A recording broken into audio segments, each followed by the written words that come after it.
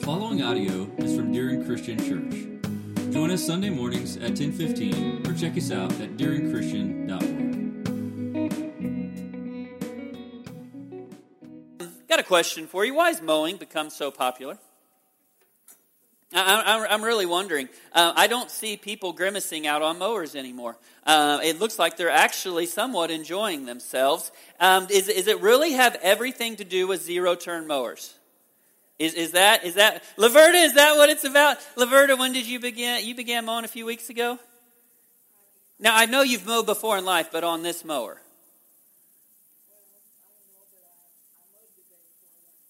You went mowed the day before you were in the hospital. It was going to be a while before you could mow again, all right? And Melvin said you got on the mower and he could not get you off of it, okay? Much like my mom, it's like you turn those levers and it's like you're playing bumper cars and mowing all at the same time. It's great. It is so much fun.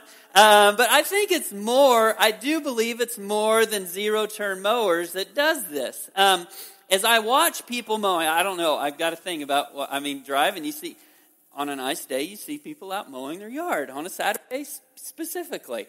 Now, see a number of different things. Some people you'll see have earplugs in their ears. Other people you'll see something else in their ears. All right, earbuds that are attached to their phone or something else.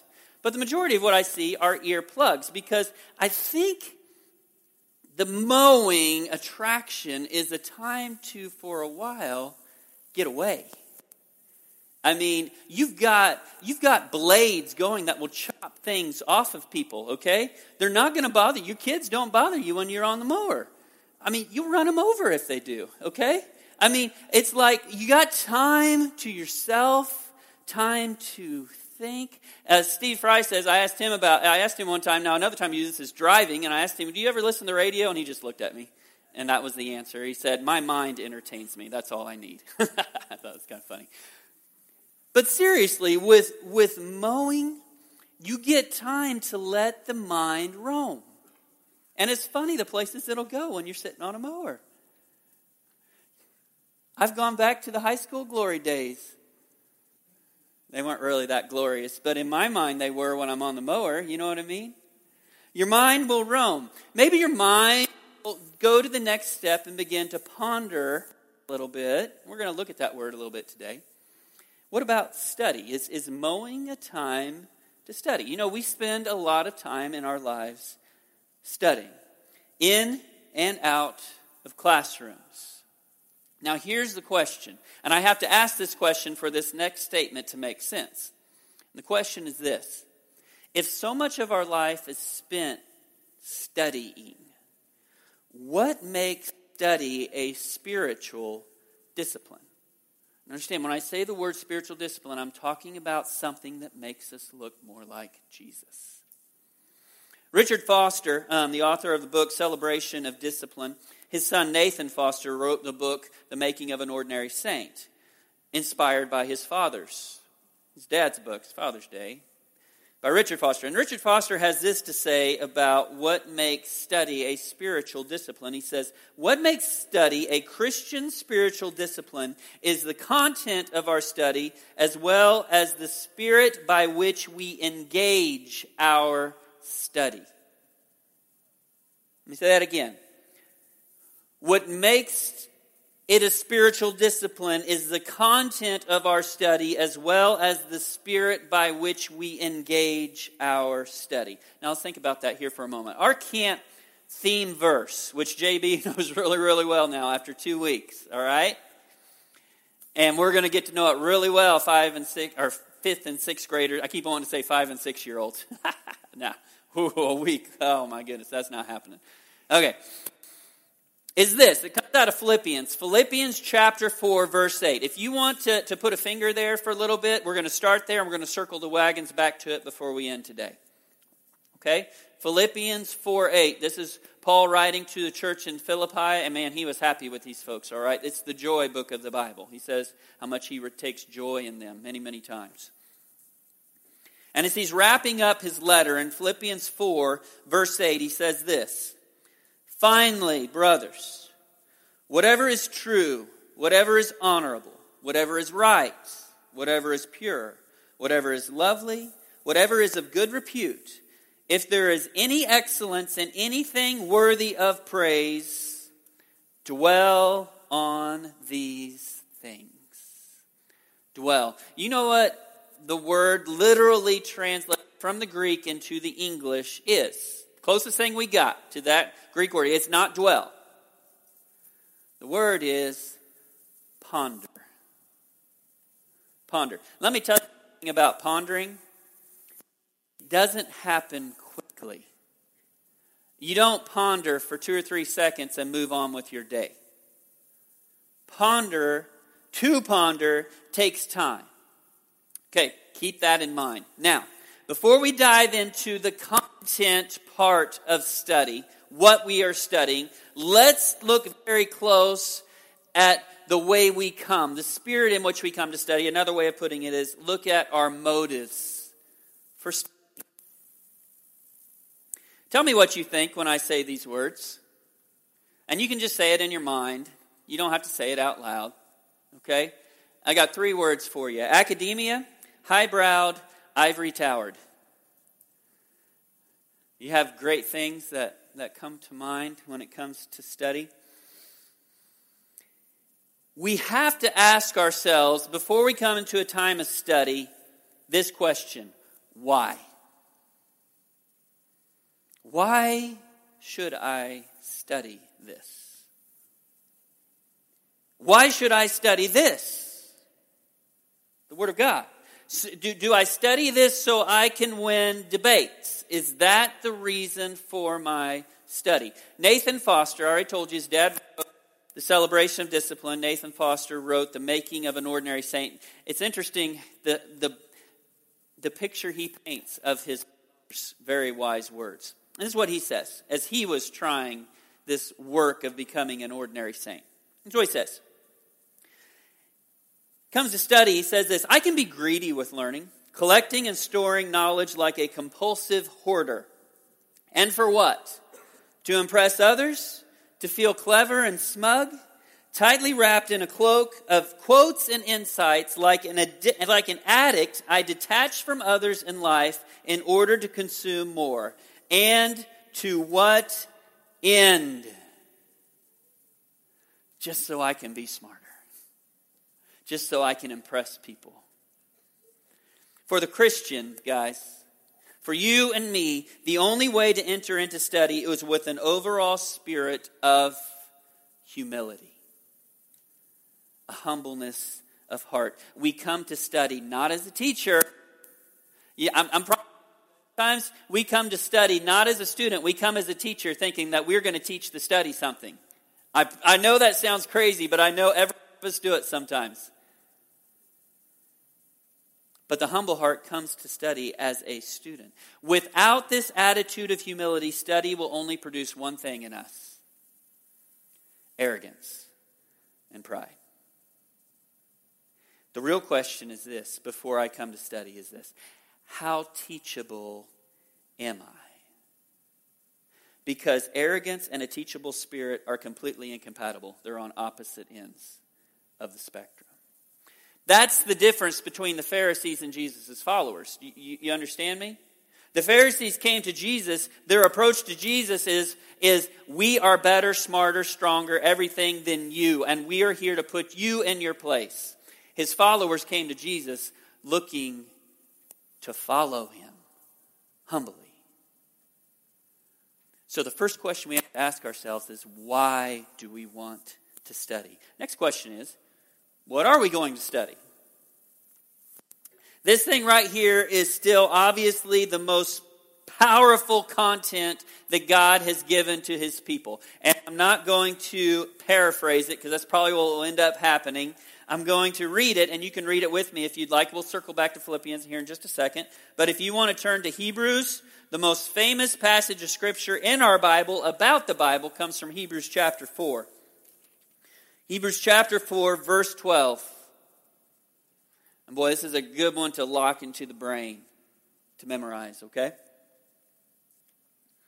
Hebrews 4:12 says this: For the word of God is living and active and sharper than any two-edged sword, piercing as far as the division of the soul and spirit, of both joints and marrow, able to judge the thoughts and the intentions of the heart. Is there anything about that verse that looks safe and painless?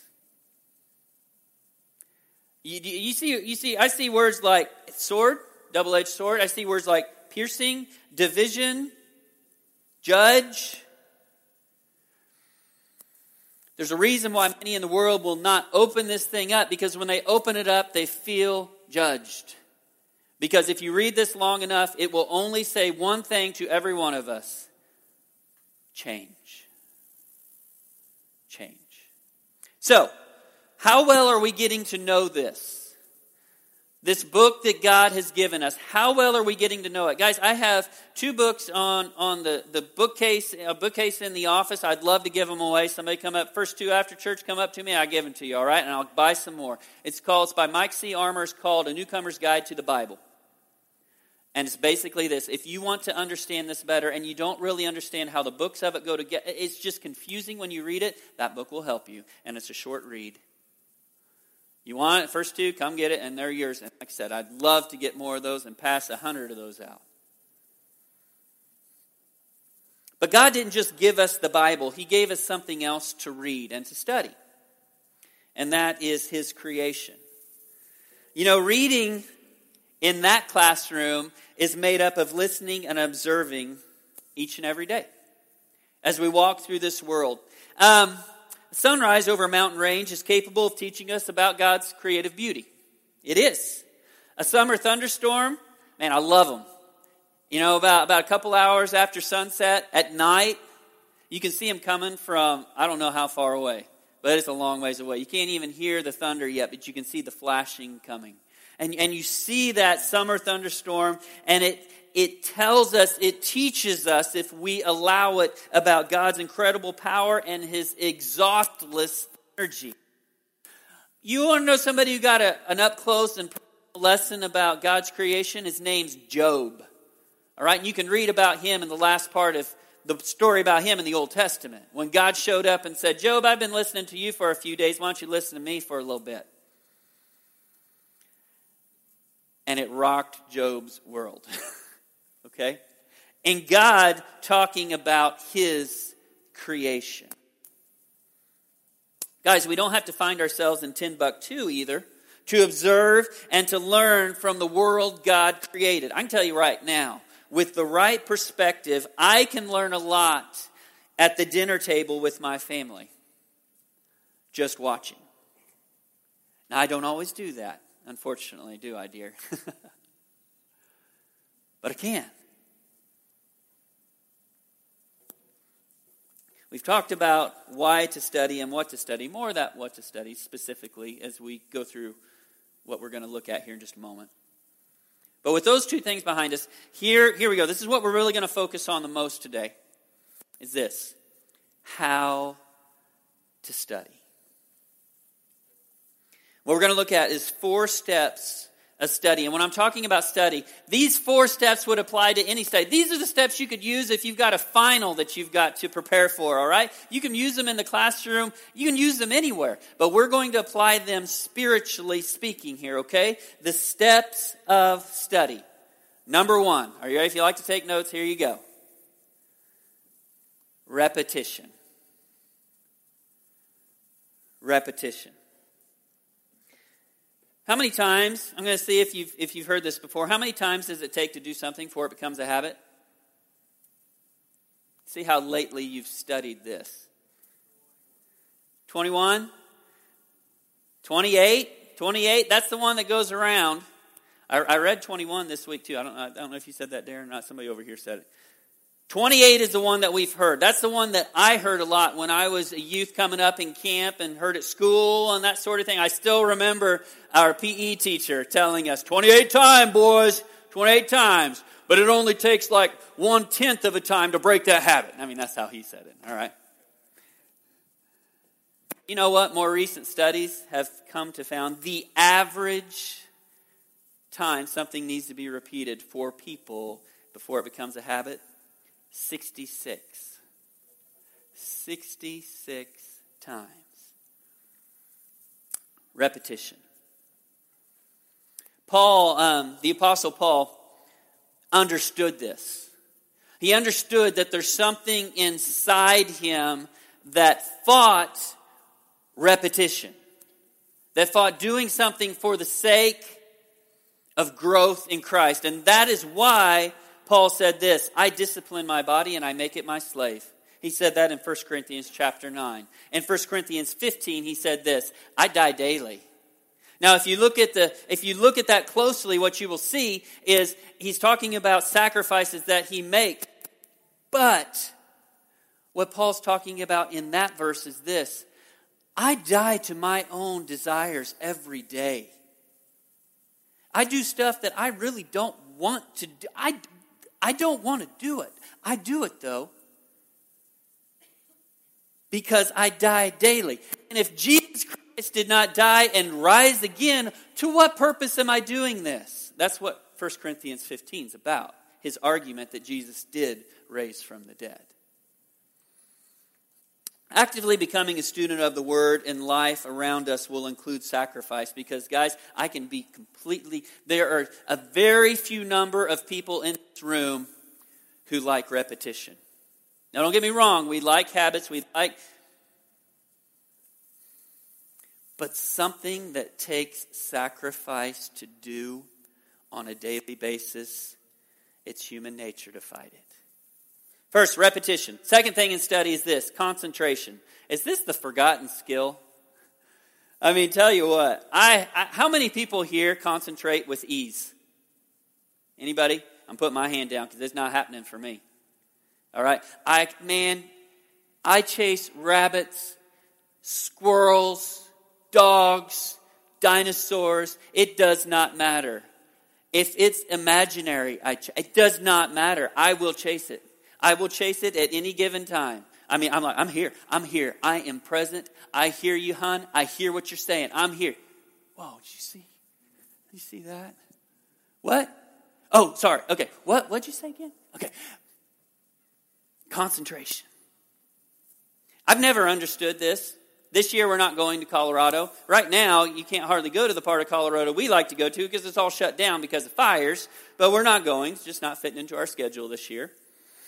But I've never understood this. You pull up in this gravel bar. You're 10,200 feet up. You're in a valley. There's mountains all around. It is absolutely beautiful. And then you have somebody drive right next to you, pop out the speakers on their brand new motorhome, and start playing Led Zeppelin. And you're just like, is that what you came to Colorado for? Seriously. Look around. Look around. They're not playing John Denver, folks. I'll tell you what, Rocky Mountain High has gone to a whole new level in Colorado these days. You know what I'm saying, all right?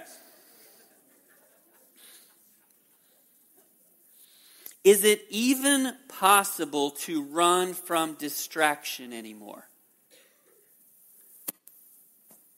You know what? A successful student learns not only to attempt to leave distraction. That's a good attempt. That's what camp's all about, by the way, folks, is to pull our students away for a week and leave the distractions behind for a while so they can focus on something else. But you don't take camp home. It's impossible. So what a successful student does is he or she learns the art of focus. It's tough to focus just for a 35, 40 minute, folks. We're talking about focusing on what God wants for us on a daily basis so we can grow more into the image of Christ. It's impossible to get rid of distractions in this world. It is. So we have to learn to concentrate in the midst of distraction. That's why Hebrews 12.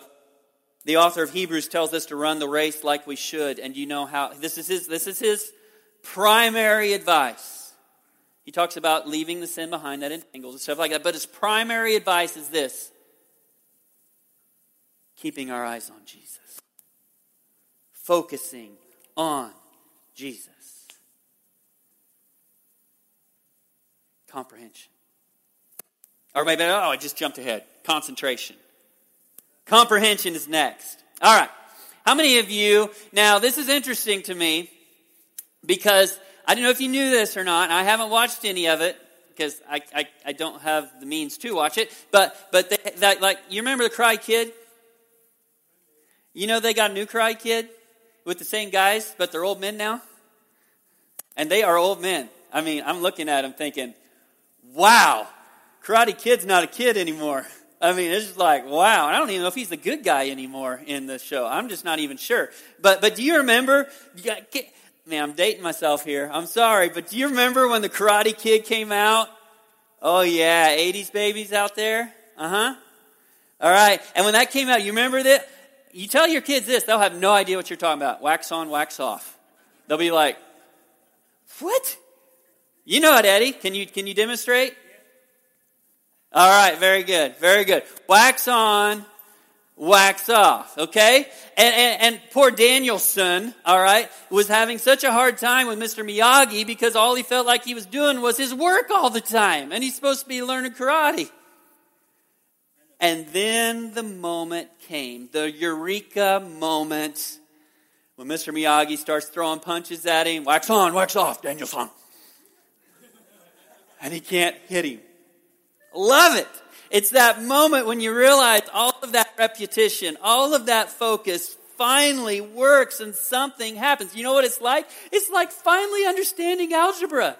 And I know there's some of us in this room that you're like, I never understood algebra. But there's some of us, well, you who did understand algebra. You know, life sometimes seems like an algebra equation. And you're like, there ain't no way I'm figuring this one out. And then the moment comes. The Holy Spirit gets involved. And we get it. There are few things in life that are more satisfying than figuring out something that really matters after studying for a while. And when you put the Holy Spirit into that equation, it becomes the eureka moment for us. I got it, God, I got it. It took 6 months, okay? But I got it. Before we move on to the next step, this is a sub-step, I guess you would say. You know what makes comprehension really, really good? Is applying it, application. It and doing it. All right. And when all of that's done, we get to our final step of study. And it's this one. Reflection. Reflection allows us to see the significance of what we're studying. Okay? And maybe I can illustrate it in this way. You know those moments in life when you realize sometimes after some very hard lesson learning. Yeah, any of you learn lessons the hard way out there? That's just your preferred way.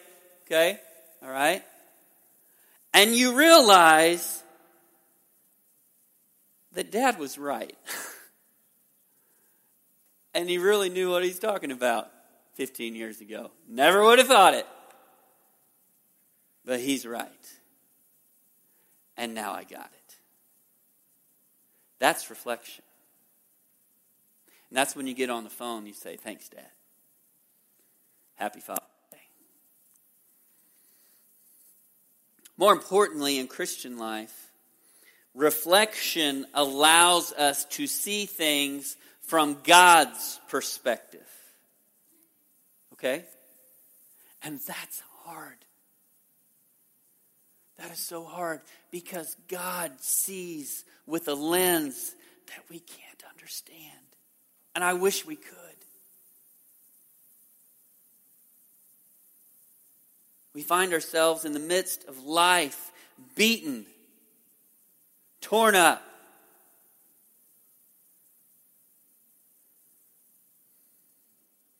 But God sees it all. He sees the end game. And the more we study, the more our perspective opens up.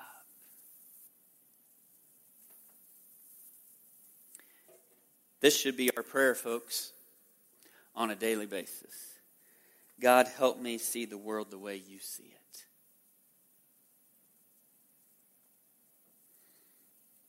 These are prayers God loves to answer. And he answers these prayers by and through study many times, along with the transforming power of the Holy Spirit.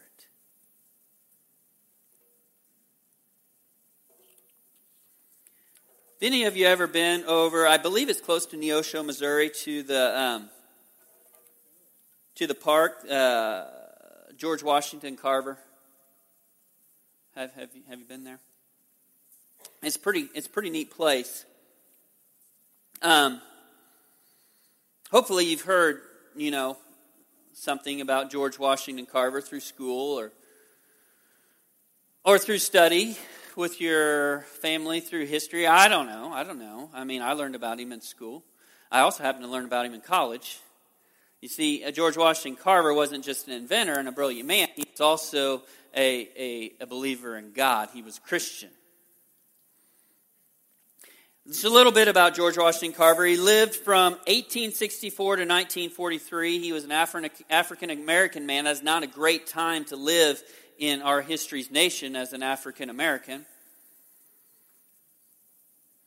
1864 to 1943. George Washington Carver was a brilliant man. It was finally a college up in Iowa that took him in. He could not get into college. They wouldn't let him go to college, and a college in Iowa took him in. And there he continued his studies, continued his learning. And I'm not going to tell you his whole story. I'm just going to tell you this. He transformed the agriculture of the southern part of our nation. You see, they grew cotton. We know the nation of our history there, and cotton is hard. It's a tough one. It's a tough one on the environment, tough one on the soil. And people planted cotton year after year, and the soil was just done. It was absolutely done. Well, he said, I've got to be careful here. I start talking about deer food plots. I don't want to do that. A legume is something that's good for the soil, something you can plant that's good for the soil, and one of the most important ones is a peanut. And the South grew peanuts like crazy, grew them wonderful. But the thing is, you can only eat so many roasted peanuts. And there aren't too many elephants around. What do you do with all peanuts? So he took it upon himself to find ways to use the peanut. Hundreds of ways to use the peanut. And he transformed the southern United States. He called his lab that he worked in, this is pretty neat, he called it God's Little Workshop. That's what he called it. And he addressed Congress in 1921. If you want to add that up real quick, he's 78 years old. Okay? We got a guy with a lot of life behind him. 78 years old. And he was asked by a congressman how he learned so much. This guy was brilliant. Mr. Carver, how did you learn all of this? How did you get all of this in that mind of yours? Well, this is Mr. Carver's answer. He said, from an old book. I learned from the Bible. Congressman asked, he kind of took him off guard a little bit, and he said, does the Bible tell about peanuts? I don't remember the peanut being in the Garden of Eden. Probably was. As a matter of fact, I'm sure it was, but I don't remember reading a lot about it. Mr. Carver said, no, sir. But it tells about the God who made the peanut. I asked him to show me what to do with the peanut, and he did. I can tell you this.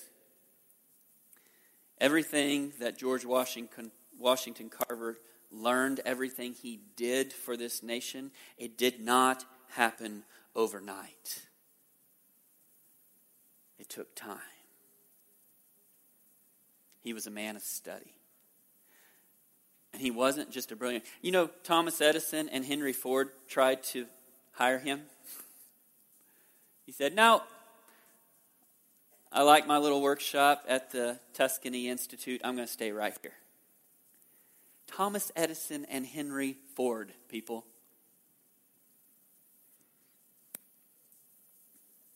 When you combine a driven, intelligent human being with believer in God, with follower of Jesus, with someone indwelled by the Holy Spirit, you get something powerful. Paul's advice to the church in Corinth. I'll sum it up for you. Church in Corinth had some issues, all right? They were immature, and when you take immaturity and you combine it with another thing called pride, it's a tough combination, all right? And he had some issues with these folks. He loved them. But he had some very strong advice for them, and his advice was this: grow up. Go deeper in your study. He said to them, I wanted to give you solid food, but you couldn't handle it. All you could take is milk. That's all you could take. He said, you're still drinking milk. Even now. You know, babies are cute. They're cute little suckers. All right? I held my little niece just this week for a little while. All the family went swimming and she started crying, and I was like, hey, baby's crying. They couldn't hear me. It's windy. Okay. I'm going to pick her up. She's pretty cute, I have to admit. It's kind of fun holding her.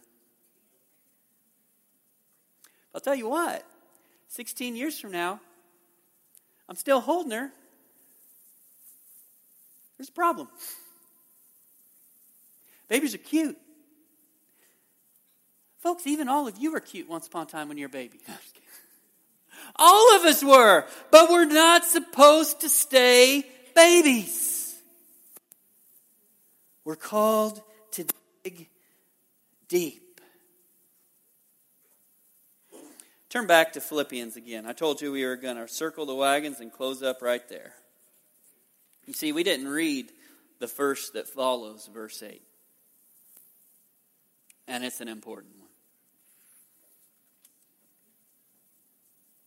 Philippians 4, I'm going to give you time to get there, all right? Be near the end of your New Testament. Philippians 4, verses 8 and 9.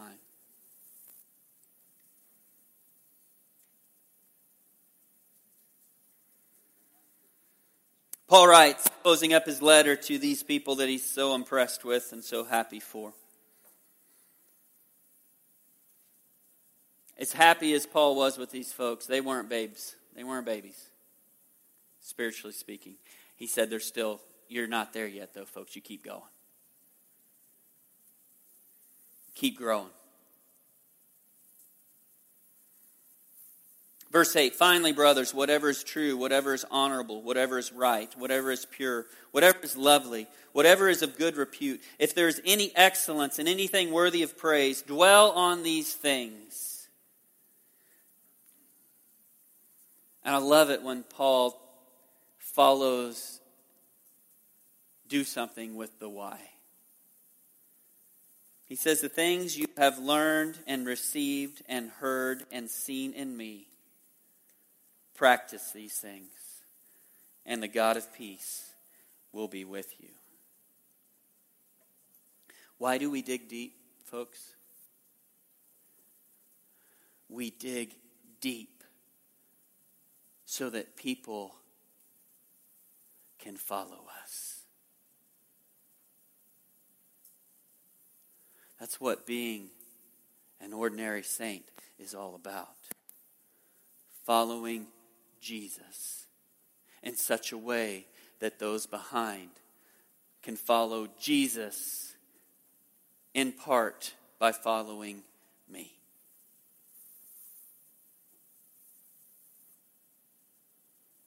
That's the point.